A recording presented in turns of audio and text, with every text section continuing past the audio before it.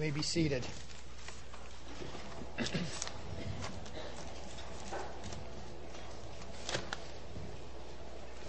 Again, if you'd like to turn your Bibles to Galatians chapter 5.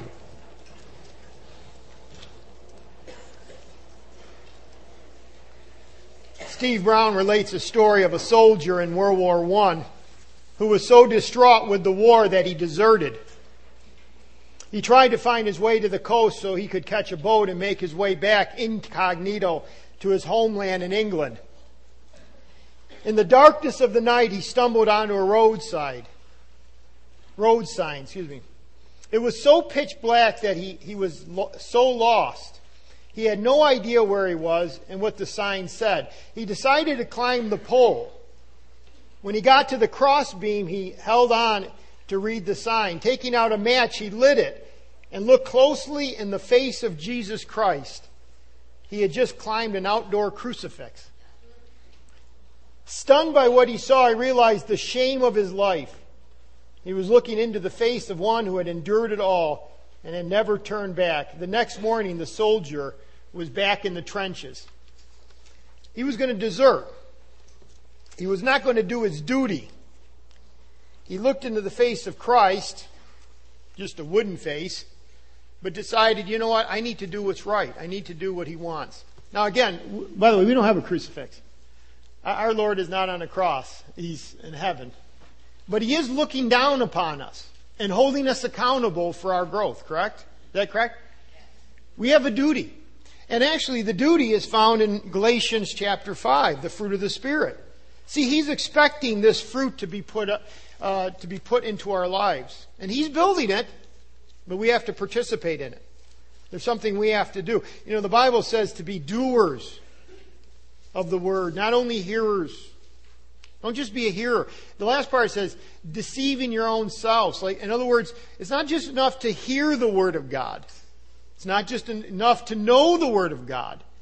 We actually have to be doers of the Word of God. And as we approach the fruit, again, singular, that's being produced by the Spirit of God, but as we walk with Him, as we're filled by Him, He's expecting the fruit, this fruit, to be produced in us, as I've been bringing out an apple for the last few weeks. That the richness and the depth of the fruit, of this particular fruit of the Spirit, that your love would be deeper, your joy would be greater, your peace would be more overwhelming. You would start seeing more and more patience in your life. In fact, let's go through these. Again, love. Love has to do with selflessness. A commitment to others to do what is right, both in word and deed and speech. Question: are you starting to see that in your life more? Like if you looked at your life in the last 6 months, in the last month, in the last couple of weeks even, do you see where God is trying to instill a greater love in your heart for others, for Himself and for others? Do you see selfishness being weaned out, replaced by selflessness? Or you just know that's what I am? Well, how about joy? Again, a deep down sense of well-being that abides in the heart of a person who knows all is well between himself and his Lord. And it's based on spiritual realities. One of the things I haven't encouraged you to do is to actually grab a hold of a spiritual reality. And chew on it or suck on it like you do hard candy. Okay? Get a couple of spiritual realities that you can hold on to that will create greater and greater joy in your life. Again, a spiritual reality such as that I've been adopted into the family of God. Think of yourself if God had not come after you. Where would you be? Where would you be right now? Where would you be if the Spirit of God was not in your life? How would you be responding? Obviously very fleshly. Think of the spiritual reality of heaven and hell, that there is a literal hell. That those who have died and never received Jesus Christ, actually they are not in hell yet. They're in Hades. But someday there's the final judgment in the lake of fire, which is hell. And the torment and the anguish of those who have never placed their faith and trust in Jesus Christ. And yet if you're a believer in Jesus Christ, you have been forgiven into the family, And next time that you take your last breath, when you take your final breath, you're in the presence of the Lord. Absent with the body, from the body, present with the Lord. That's a spirituality that should give us great joy. You might be looking at the news around us. You might even be looking at the news about yourself. And we're getting older and things are breaking down and falling apart. Or whatever it might be. But the reality is this, that if you're in Christ, your home is in heaven. It gets better from this point on, right? In fact, for a Christian, the worst that you'll ever have it is here on this earth. Right? Everything is better from this point on. That's where we get our joy. Joy is not found in financial stability. Joy is not found even in a peaceful nation. Joy is not found in health. Ultimately, it is found in a spiritual reality. Grab a hold of some. I've just given you a couple. Hundreds. Grab a hold of spiritual realities and suck on that like you would a piece of hard candy. By the way, the mature person takes a piece of hard candy and actually savors it, correct? What do children do? Crunch, crunch, crunch, crunch. Can I have another piece?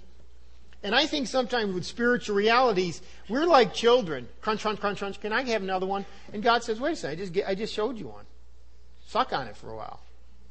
Really taste its flavor. How about peace? Again, refers similarly to joy. It doesn't have to do with circumstance. It refers to the tranquility of mind that comes from that saving relationship with God. I am saved. Therefore, He gives us peace. Peace with God, peace of God. And because we are at peace with God, we can be a peacemaker. And then number 4, long-suffering, or some of your versions say patience. Patience. Long-spirited. You don't lose heart with others, even though they might hurt you. I liked how one guy said it. To become patient or long-suffering, one has to be long-bothered. Some of us are easily bothered, quickly bothered. We have to become long-bothered. If you see what Christ has done in your life, if you really understand grace, then we can say, we've bothered God for a long, long time. Even as we are believers, we sin against Him. And because He's patient with us, we can be patient with others. We come to another 3 characteristics that we're going to be looking at today, and that is kindness, goodness, and faithfulness. Now, I noticed that in your bulletin, there's an outline, but you can disregard that outline. Because that was an outline I did 4 weeks ago. What happened was I sent I was in a rush to get out of here on Friday because I had to get some other things done. And tried to get it to Chris' secretary, and she said, I can't get it out of Dropbox. I said, well, let me send it email. So I ran in my office, click, click, click, click, send it, got it, yep, okay, out of here. And I sent her the wrong message, so that's why you got the wrong one. But you might want to flip that page over, write some things down, who knows. Use it for your bird cage, whatever. I like these, I really like these kindness, goodness, faithfulness, especially on this day, Mother's Day. When you think of a mother, you think of kindness usually. Sometimes dad doesn't, we don't get the same reputation, kindness, goodness, gentleness. But mothers usually do. But again, we want to make sure that we're looking at this from God's point of view. Supernatural kindness, supernatural goodness. Remember, no one is good. Even your nice, kindly mother, unless she is filled with the Spirit of God, you can't produce this. I am really blessed to have a great mother. I'm going to go see her after church today. But, as I think of Mom, I think of these particular characteristics, not only the 3 I mentioned, but all 9, of really being developed in her life. I have really seen my mother grow. And again, she's 60 plus. But she is one of these people that wants to grow. She's not satisfied where she's at. In fact, she like asked me, like I'm over her house. Do you want to get up at 5:30 with me to listen to whatever preacher she listens to at 5:30 in the morning? Well, Mom, no, I'll have my own devotions. But and then she has she listens to a different radio station over where she lives. But the point is, she has Jeremiah and then MacArthur and then Swindoll, and she's just always wanting to grow. And, again, I trust as a mother If you're a mother here, or father, or child, but if you're a mother, are you really on that pursuit to grow? Because really, the greatest way you can be a blessing to both God and others and your own children is to grow.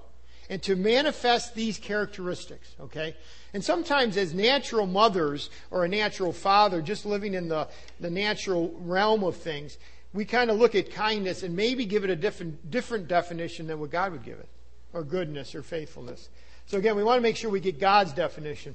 Now again, if you have your outline, and since that's useless, turn it over, white page. Basically, there's going to be 3 characteristics. 3 if I can get through them. 3 if my voice holds up. I've been having problems with my voice this last week. But basically, I'm going to break it down like this. I'm going to give you the definition. Okay? I am going to give you a counterfeit. And then how do you cultivate? Okay? That's kind of what we've been doing the last other 4 characteristics. First of all, kindness, or some of you have the King James that says gentleness. By the way, this word kindness is very closely related to the next word, goodness. There is a distinction, but it's very, very slight. The root form of this word kindness is found in 1 Corinthians 13. Love is patient, love is kind. Okay? So again, it's a characteristic of love. It means, the idea is act of goodwill. Active. Underline the idea of active. Or to say it this way, to the tender concern for others. There's a tender concern. It's more than just a random act of consideration, though, or concern. It's not just a random act. It's a constant readiness to help. Now, again, we're not just talking about mothers, we're talking about any Christian. Kindness means there's a constant readiness to help. The extension of God's grace to the people around us through practical actions of caring. It's doing something. Sometimes we think of kindness as more or less just an attitude. This is an attitude in action. It's saying, I'm looking, I'm seeing, and I want to respond to the need. Okay, that's what kindness is. Now what's interesting is Romans 3:12, very familiar passage, says, there is none who does good, not even one. And actually that word good there is this word kindness. The idea is this, in ourselves there's really no one that does kindness, active good, selflessness. Now again, God is kind, and with each one of these characteristics, especially today, I want to make sure I emphasize that each one of these God is. Okay? God is kind. Romans 2:4 says, or do you think lightly of the richness, or of the riches of His kindness and forbearance and patience, not knowing that the kindness of God leads you to repentance? Now think about this. The kindness of God led you to repentance. You were born a sinner. If you had died in that state, you would have gone to hell. Actually, well, I shouldn't say it that way. I believe this, that before the age, I guess you'd say it, accountability, or before you come to the point of not being able to make, or being able to make the right choice. Let's say it this way. A baby that dies, instant heaven. Okay, let's make sure we understand. I think Job's very clear about that. And how he says, if he died, he'd been in a better place before he ever was born. But once you are accountable, once you understand the truth, if it wasn't for the kindness of God who led you to repentance, you'd be still on your way to hell. See, God was kind. He looked down with grace. He looked down with mercy. God is a kind God because He led us to repentance. Ephesians 2:7 says, in order that in the ages to come, He, God, might show the surpassing riches of His grace in the kindness towards us in Christ Jesus. It's found in Christ. He offered His Son. He has offered His Son to you. He allows you to receive His Son for forgiveness of sin. God is kind. But when the kindness and the love of God, Titus 3:4, the kindness and the love of God our Savior towards man appeared, not by works of righteousness which we have done, but according to His mercy He saved us through the washing of regeneration and renewing of the Holy Spirit, whom He poured out on us abundantly through Jesus Christ our Savior. He just poured it out. He is so kind. So kind. In fact, Peter 2, Verse 3 says, if you've tasted of the kindness of the Lord, and the verse just before that talks about that you will desire His word, that you will be transformed. The whole idea of that passage is, if you've really tasted of the kindness of the Lord, you're going to want to become more and more like Him. I trust that you are, that you have a constant readiness to help. Again. Now, this constant readiness of help can be counterfeited. In other words, we may have a constant readiness to help, but it could be for our own purposes. By the way, that's why Romans says none is good. It's not that you don't see a person helping if they're unsaved. But what it is there's always these motivations behind it. They're not pure. All right, let's look at a counterfeit. A counterfeit, a manipulation, someone who might do a kind deed, but it was for his own purposes. How about Jacob? Show kindness to Esau, but he stole his birthright in the process. I'm starving here. For his own purposes. How about this one? Jael treated Sisera to a bottle of milk and a few moments of rest in Judges 4, and then took his life as he slept. Yeah, I mean, she looked like she was showing kindness. Although, how about Delilah? Spoke words of love to Samson, but then betrayed him. Sometimes we can counterfeit it. The key word is manipulation. We do something, but it's not with a pure motivation. When God says He wants us, part of the fruit is kindness, He's saying that we have a readiness to help, a readiness to serve, but there's no impure motivation associated with it. We're not doing it for selfish reasons. Let's look at the cultivation of it. Again, it's otherness. That makes sense, right? I mean, kindness, it's others. It's the way I always think about it is it's with your antenna up. Are you the type of person that has your antennas up for the needs around you?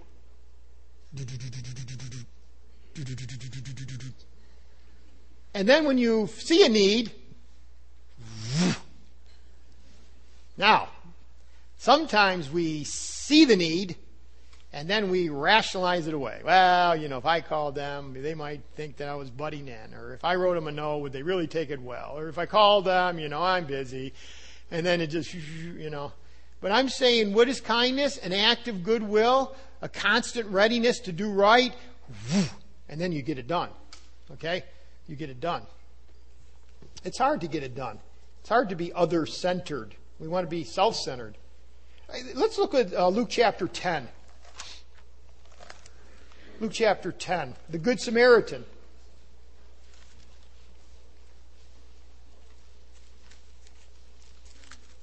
So just ask yourself, you see yourself called to do this duty, like the soldier who got back into the trenches. And sometimes we have opportunities to be kind and we don't take them. What we really should do is repent and say, Lord, I want to do right. I want your Spirit to guide me. I want to be proactive. Again, we need to show kindness to those outside the church. And again, if we think of kindness as selflessness, outgoing, usefulness, benevolent, availability, that's what you see in the Good Samaritan. Actually, I'm only going to read a couple parts, but verse 29, but he, wanting to justify himself, said to Jesus, and who's my neighbor? The lawyer, who's my neighbor? Asked. Then Jesus answered and said, a certain man went down from Jerusalem to Jericho. That's a long, treacherous path. And fell among thieves who stripped him of his clothing, wounded him, departed, leaving him half dead. Do you see the state of this person? Now by chance, we see some people walk by. A certain priest came down. And when he saw him, he passed by. Verse 32, and a Levite, he arrived at the place and came, looked, and passed by. By the way, these were supposed to be the spiritual ones. But then a certain Samaritan, the outcast. The Jews looked at the Samaritans as like dogs. As he journeyed came where he was, and when he saw him, he had compassion. He had compassion and then passed by on the other side. Sometimes that's what we do. We have compassion and then we just keep moving. No, he didn't keep moving. So he went to him and bandaged his wounds, pouring on oil and wine, and he set him on his own animal, brought him to an inn, and took care of him. Now, the next day when he departed, he took out 2 denarii. That's a lot of money, a couple of days' wage. Gave them to the innkeeper, said to him, take care of him. And whatever more you spend, when I come again, I will repay you. I mean, Jesus is answering, what's a good neighbor? Who's my neighbor? Again, ask the question. The outcast comes. By the way, a Samaritan was of mixed racial stock. Here's a man in dire need, robbed, beaten, left for dead.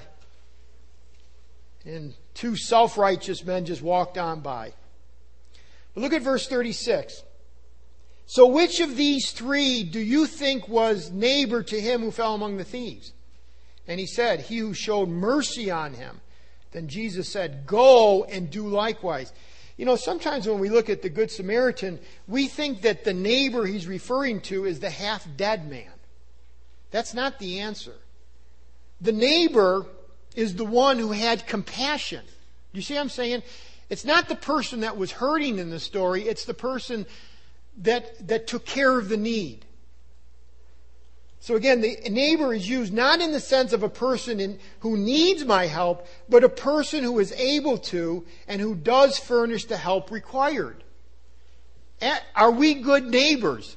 Or do we have people around us in great need and we just keep walking by? And I know we, with a sneer, look at the certain priest and the Levite, but sometimes that's us. We just keep walking by. So again, kindness does not only desires another's welfare, it works towards welfare. In other words, seeking to meet the need. Maybe radically, Luke chapter 6 says, but love your enemies, do goodness,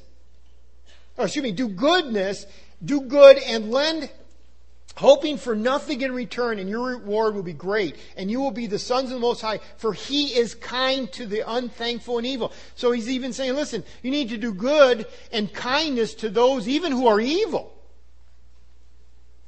So again, as we cultivate kindness, let's not just look at people that we like. Because again, the Samaritan dealt with a total stranger and met his complete need. The neighbor is not the hurting person. The neighbor is the one who's willing to meet the need of the hurting person. So that's one idea, one way for the cultivation. One other one is found in Ephesians 4:32. It says, and be kind to one another. Now it goes from outside the church to inside the church. We need to be kind to one another. We need to be ready to meet the needs of people within the body of Christ. A constant readiness to help. I liked what Paul said in Romans chapter 1, verse 11. He says this, I want to come to Rome, and he says for this reason, that I may impart some spiritual gift to you that you might be established. One of the greatest ways to be useful in the body of Christ, because that's what the word kindness means, useful, benevolent, meeting a need, is to use your spiritual gift. Bottom line, God gave you a gift to be a blessing to others. If you're not using it, you're not being the blessing. Use your spiritual gift. I don't know what my spiritual gift is. I would say this, start moving. Because the best way to steer a car is when it's moving. You know, you can sit there in the driveway. Oh, I'm going right, I'm going left, I'm going sharp turn. No, you haven't gone anywhere.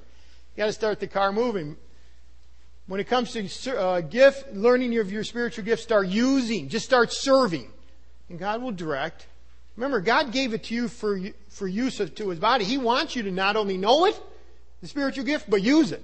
And use it effectively. Let me give you one other way that this can be cultivated. Usefulness. In the parenting realm. Think about the parenting realm.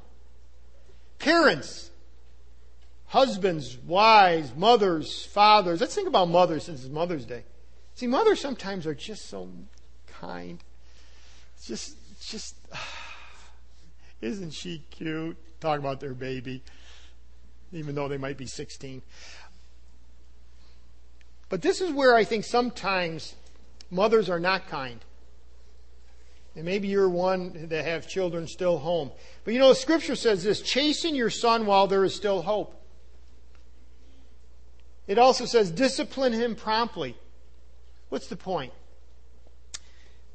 Though your child is your child, came from your womb, you still have to discipline. And sometimes I find mothers trying to love their kids do not discipline and chasten them. And you know what? The way the Scripture paints it is this. There's a window of time that there's hope because you have to seek to grab that heart. By the way, unless they get saved, unless that child puts their faith and trust in Christ, that's the ultimate transformation. But along that process, how can we help as parents, both mothers and fathers? By chastening, by disciplining, by holding them to a standard. Because if you can hold them to that standard, you're showing them that God has even a greater standard. But I can't do it, Daddy. That's right. And that's why you need a Savior. Do you see how that's even part of the process of redemption? But again, parents, don't falter in the area of discipline because that is useful for the child. Otherwise, you could very easily raise a fool. So kindness, again, constant readiness to help. Let's look at the next one. Goodness. The definition of goodness, but actually this is a hard word to really define. It relates very closely to kindness. But here it differs in perhaps this, more of an active term. Okay? Even more active. So you really have kindness and goodness, and they're both active, but goodness is even more active. It has a lot to do with generosity. Some Greek scholars say it this way, where kindness is maybe the more gentler, goodness has a tendency to be sterner. Okay? If you had to divide this act of goodness, it's gentler. So really, as I just talked to you about parents and discipline, it's really the combination of being gentle and yet stern together. That's how your parenting should be. That's how your discipline should be. You can see sternness in Matthew 23. Matthew 23 with our Lord. By the way, this is not nice. Okay? I get irritated when people say, well, that's not nice. And we're not told to be nice. Okay? I mean, you can be nice. But the idea is this. It's not like, well, I have to be nice to be Christian. I have to be nice to be godly. No, you have to be kind. You have to be good. You have to speak the truth. You have to speak it in love. Here, I don't think Jesus was nice. He was godly. He was truthful. Look at verse 13, Matthew 23:13. But woe to you, scribes and Pharisees, hypocrites. Emphasis. How about verse 14? Woe to you, scribes and Pharisees, hypocrites.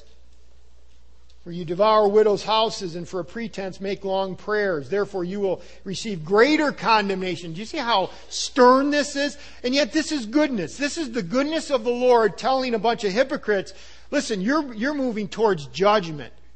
You need to change your ways. He says it again in verse 15. Woe to you, scribes and Pharisees, hypocrites.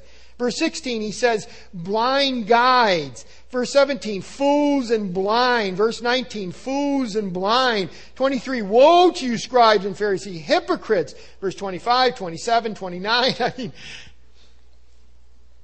And yet you'd say, well, that's not nice. Well, in our definition, maybe, well, that's not the point. That's goodness right there.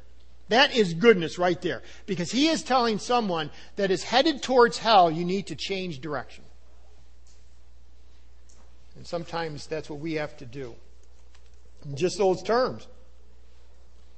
So again, this word goodness, MacArthur says, has to do with moral and spiritual excellence that is known for its sweetness and active kindness. Okay, sweetness. But again, sometimes it has a flavor of sternness. But he goes on and says this, you can be morally upright but still manifest the grace but still not manifest the grace of goodness. In other words, you can be morally right, but still not be actively seeking to minister to others. How does that come? How does that play out in Christian life? Smugness. You come, you sit, you learn, you have it together, your life is together, your family is together, you're blessed, you're joyful, but it doesn't work itself out to others. See, God saved us to be a conduit. I think we understand that, right? We are a conduit, and my wife and I periodically talk about this. Not in those terms, but just the fact that we need to do more. Because God saved me, but now I need to be a conduit to you and to others. We need to be a conduit. And it's easy for us sometimes just to say, it's enough. I'm tired, and I'm blessed, and I'm happy. And, let them figure it out. No. God is the one that is proactive. In fact, in Romans 5 it says this, "For scarcely for a righteous man will one die. And yet perhaps for a good man some would even dare to die. But God demonstrated His own love towards us in that while we were still sinners, Christ died for us. While we were still sinners, He came and rescued." So I need to be proactive. Just like God, and again, while we're still sinners, that means while we're still haters of Him, He was good towards us. So you might find somebody that even is frustrating to you, irritating, maybe even an enemy. And we need to be good. By the way, only God is good. Remember when the certain ruler asked Jesus, "Good teacher, what shall I do to inherit eternal life?" And Jesus said to him, this is what He said in Luke chapter 18. "Why do you call me good? No one is good," same word, "but one, that is God." So really, only God is truly good. But again, He saves us to be good. He saves us to become more like His Son. If you want a good example of this goodness, I think of Barnabas. Think about Barnabas. When I think it's Acts chapter 11, when he finds out that there's a revival going on in Antioch, he goes and he gets Saul, who then becomes Paul, and brings them back. And I think he knows this, that as he's bringing them back, this man is going to supersede him in a point in time. And yet, if it wasn't for Barnabas stepping in at that moment, Saul, again, I understand sovereignty, but if it wasn't for God using Barnabas at that moment, Saul would have just been out there ministering on his own. But because he was connected to Barnabas, connected with the revival, and then from there, everything else happened in Saul's life, Paul's life. But again, Barnabas the encourager, that's the type of goodness that we're talking about here. People who are searching and rescuing other people, whether it's they need salvation or even just other Christians who are just out there in the eddy of life, just kind of going around in a circle, just can't seem to get out, can't really fly, as it were. And you have like a Barnabas that comes alongside. And then you find Barnabas doing it again. John Mark, right? Have the issue with Paul. They split ways. Paul takes Silas, John Mark with Barnabas. And by the way, did John Mark ever do anything else in his life after that? What? What did John Mark do? Huh? Ministered to Paul. Very useful. What else did he do? Wrote the book of Mark. He was useful, very useful to our Lord. Let's think about a counterfeit. What would be a counterfeit to goodness? I would say this, the counterfeit is hypocrisy. See, goodness says, I want to do it for you, and it looks good, because it is good. Hypocrisy says this, I'm going to look good, but again, there's hidden motivation. It has the appearance of goodness. Or as one guy said, hypocrisy is nothing better than skin-deep holiness. Skin-deep holiness. Hypocrisy is where you have the big Christian smile. And maybe we come in and out from church, and in and out from church. And everybody says, man, it must be great. Boy, that guy, praise the Lord. Yes, praise the Lord. And everything looks so very, very good. But you know your own heart. You know the sin and the anxiety and the frustration and the hurts and the irritation and the hatred. And it's there. And it's just smoldering. And you're play acting. That's what a hypocrite is play acting. Now again, I'm not saying you're not a believer. Now again, remember Matthew chapter 23, Jesus calls the Pharisees hypocrites. But again, there was another type of hypocrite. Remember Ananias and Sapphira, Acts chapter 5? Sold. Apparently they had said that they were going to give it all. But again, their goodness only extended to the extent that they wanted to impress others. By the way, the money was theirs. They didn't have to give them all of it. They could have said, well, I'm going to give 10%. I'm going to give, or they didn't have to say anything. But the way it's played out in the story, and they lied to the Holy Spirit, is that they made it sound like they were going to give it all. Okay? So they deceitfully desired to make a show of their goodness. Probably by previously promising again to give it all.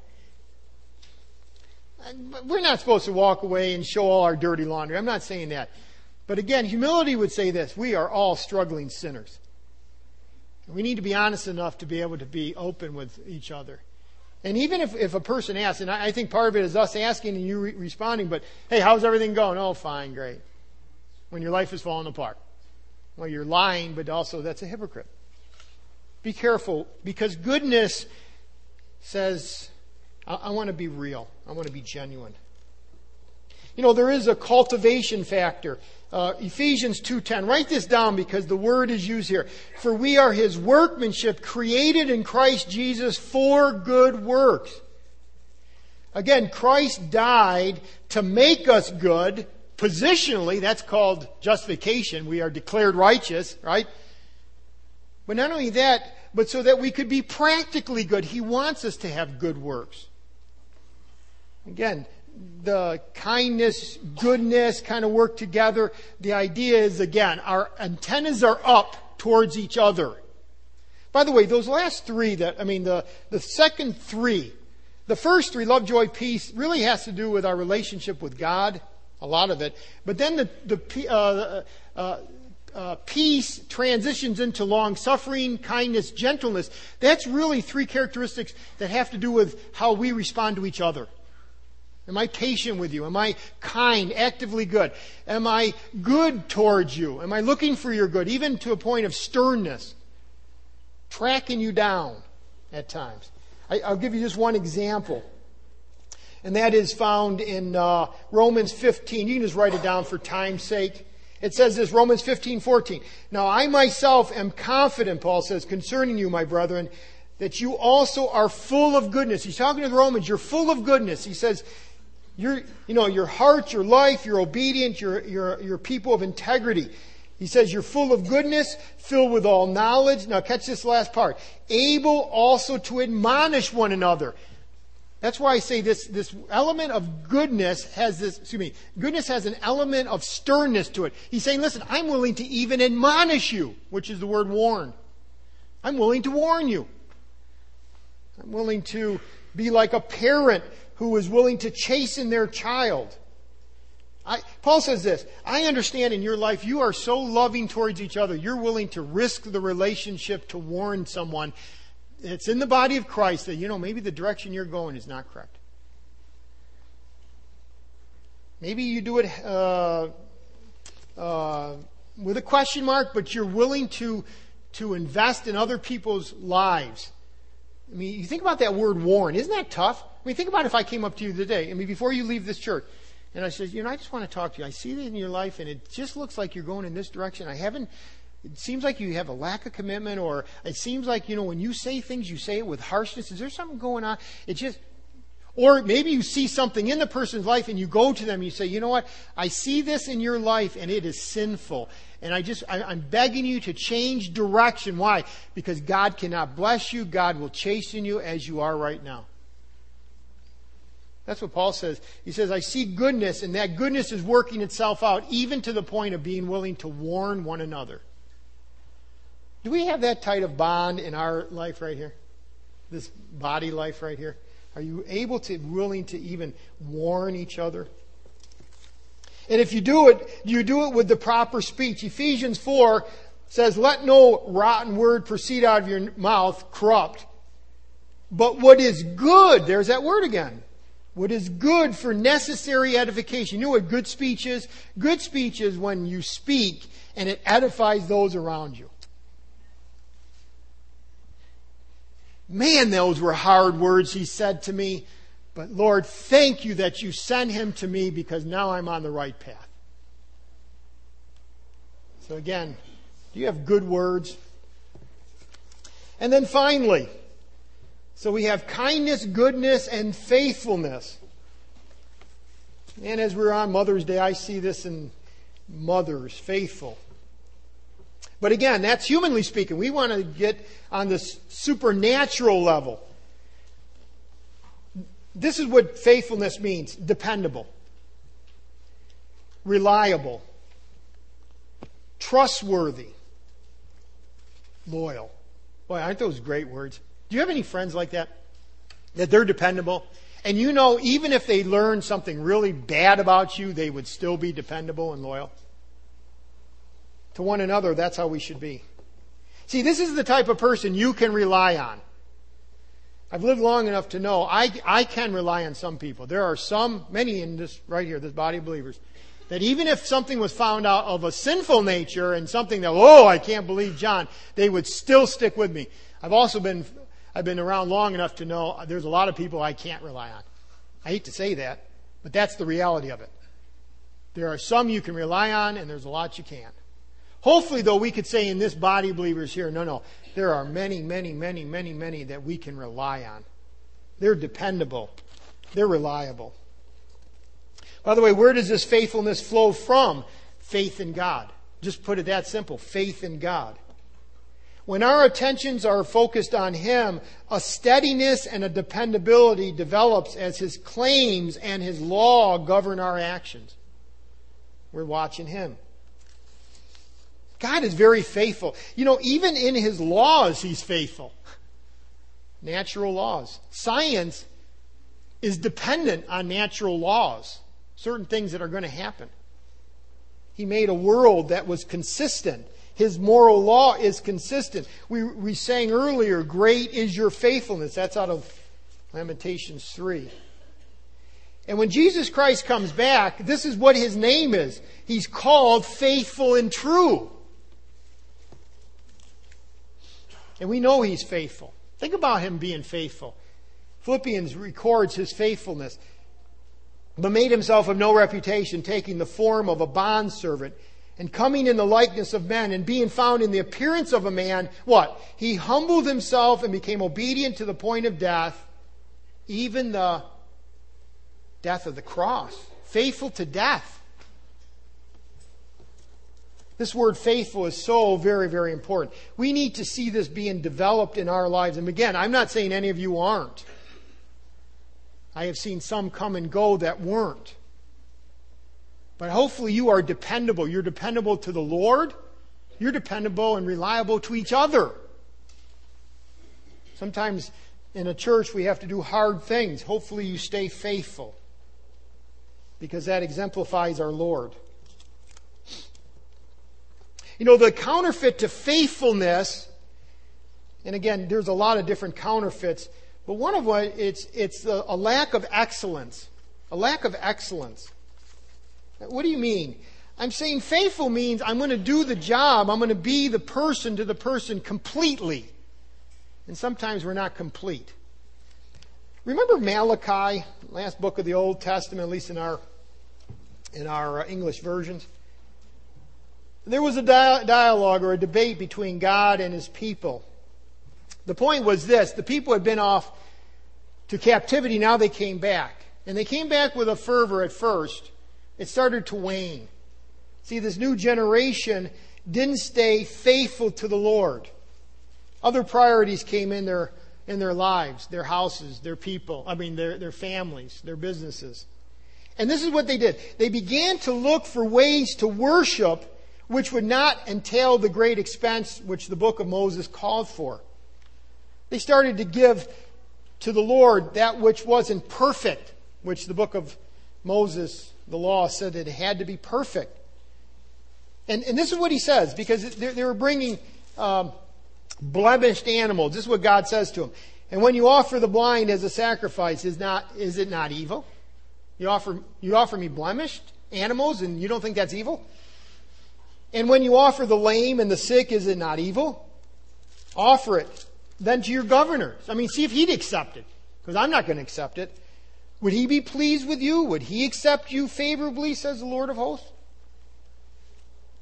Sometimes we don't do things with excellence. He goes over to verse 14. But cursed be the deceiver who has in his flock a male and takes a vow, but sacrifices to the Lord what is blemished. For I am a great king, says the Lord of hosts, and my name is to be feared among the nations. And yet you offer me blemished? Sometimes we take a vow, maybe not call it a vow, just a promise. And Lord, I want to go this, I want to do this. And yet you do it half-heartedly, lackadaisically. How does this play out? It's the Sunday school teacher who hastily prepares the lesson late on Saturday night. Hadn't thought about it, hadn't prayed for the kids, but they just hurrying to get done for Sunday morning.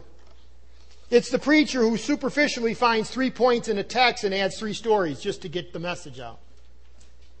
It's the leader who is vocal in Word of Life meeting but never prays for their kids during the week.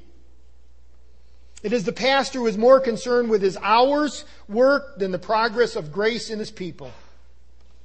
It is the Christian who settles for a smile on Sunday morning when a word of encouragement was in his heart to say. In other words, they weren't excellent. Better to do something excellent less, but do it excellent. Actually, I'm encouraged periodically when a person says, I can't do that. I have too much on my plate. I want to do those other things well.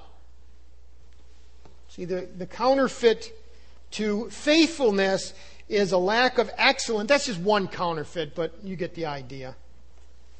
So we need to cultivate this trustworthiness. How can you cultivate it? Well, one is loyal to others. The Bible says this, a friend loves at all times. Loyalty to others, a friend. If we're really a friend, we're going to be love at all times. How about this one? Dependable in emergencies. In the crises. This is what I find as a shepherd, and this is still hard for me.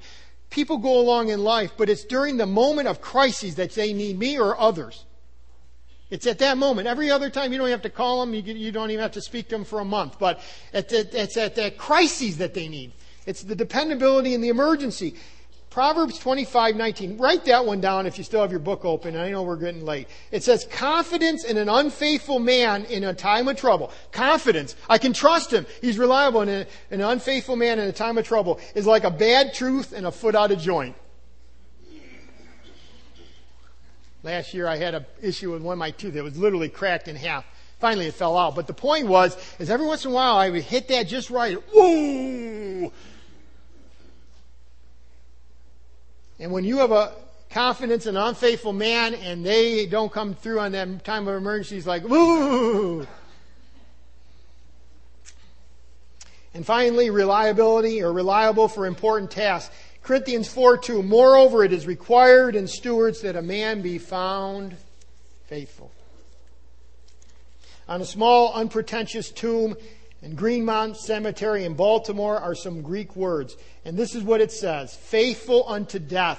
That's a quote from Revelation chapter 2. The stone marks the resting place of the body of J. Gresham Machen. How many of you ever heard of Machen? Never heard of Machen? His dependability and integrity showed itself in his scholarly devotion to truth and his defense of historic Christianity. He was a man that lived about 100 years ago, at the turn of last century, and he was the man that was teaching at Princeton, and when Princeton started going towards modernism, liberalism, he stood firm, though people hated him for it, and actually then started Westminster, our theological seminary. But the point was he stood firm for truth. That's the point. He was faithful. He was faithful to the Lord. He was faithful to His Word. He was faithful to His people. Faithful unto death. He died still faithful in 37. Are you faithful? Are you faithful to the Lord? Are you faithful to His people? You know, if God's given you a job to do, are you faithful to that? Maybe He's called you to be a teacher, a leader, an encourager, administrator, counselor. Are you faithful to what God has given you to do? Or are you the Sunday school teacher that is studying late on Saturday night just to get by for another Sunday? If you are, ask God to forgive you for that, would you? And say, Lord, I want to do it right. I want to be faithful to you, even if it takes me saying no to some other people. Let's stand as we worship Him.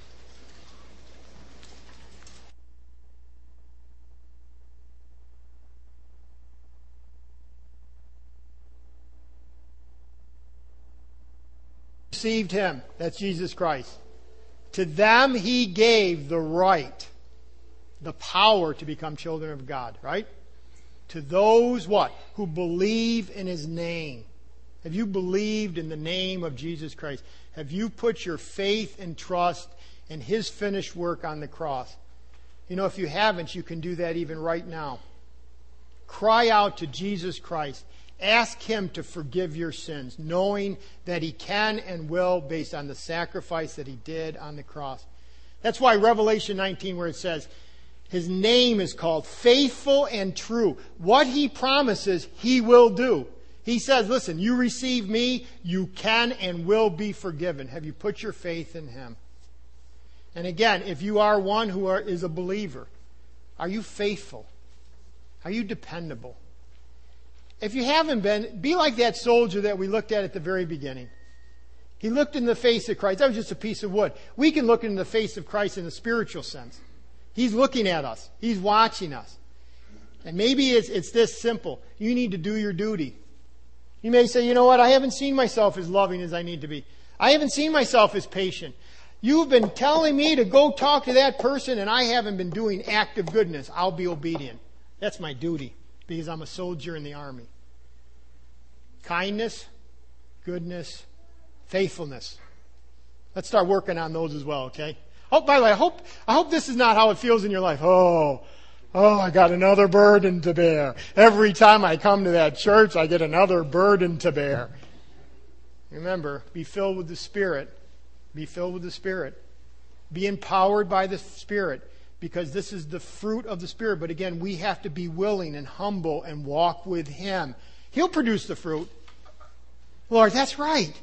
Because you know what? There is no better place to be than blessed by God. Oh, I can see the fruit of kindness and goodness and faithfulness in my life. Thank you, Lord. Thank you that this is not a burden to bear. No, this is fruit. This is excitement because I can see how you're transforming me. Isn't that how you should think? I trust that's how it is. Father, again, we thank you for reminding us what you want us to be. Thank you, Lord, that you give us the power and the strength. Thank you that these are not burdens that we have to bear on our own. That this burden is really what you are bearing for us in many respects. Lord, I pray that you teach us to walk with you, to be filled by you. And Lord, that we might truly see these being fulfilled in our lives. Help us to be obedient. Help us to have our antennas up. Help us to take the step of faith by seeking to be obedient. And I pray that you would guide us now for your honor and for your glory. In Christ's name, amen.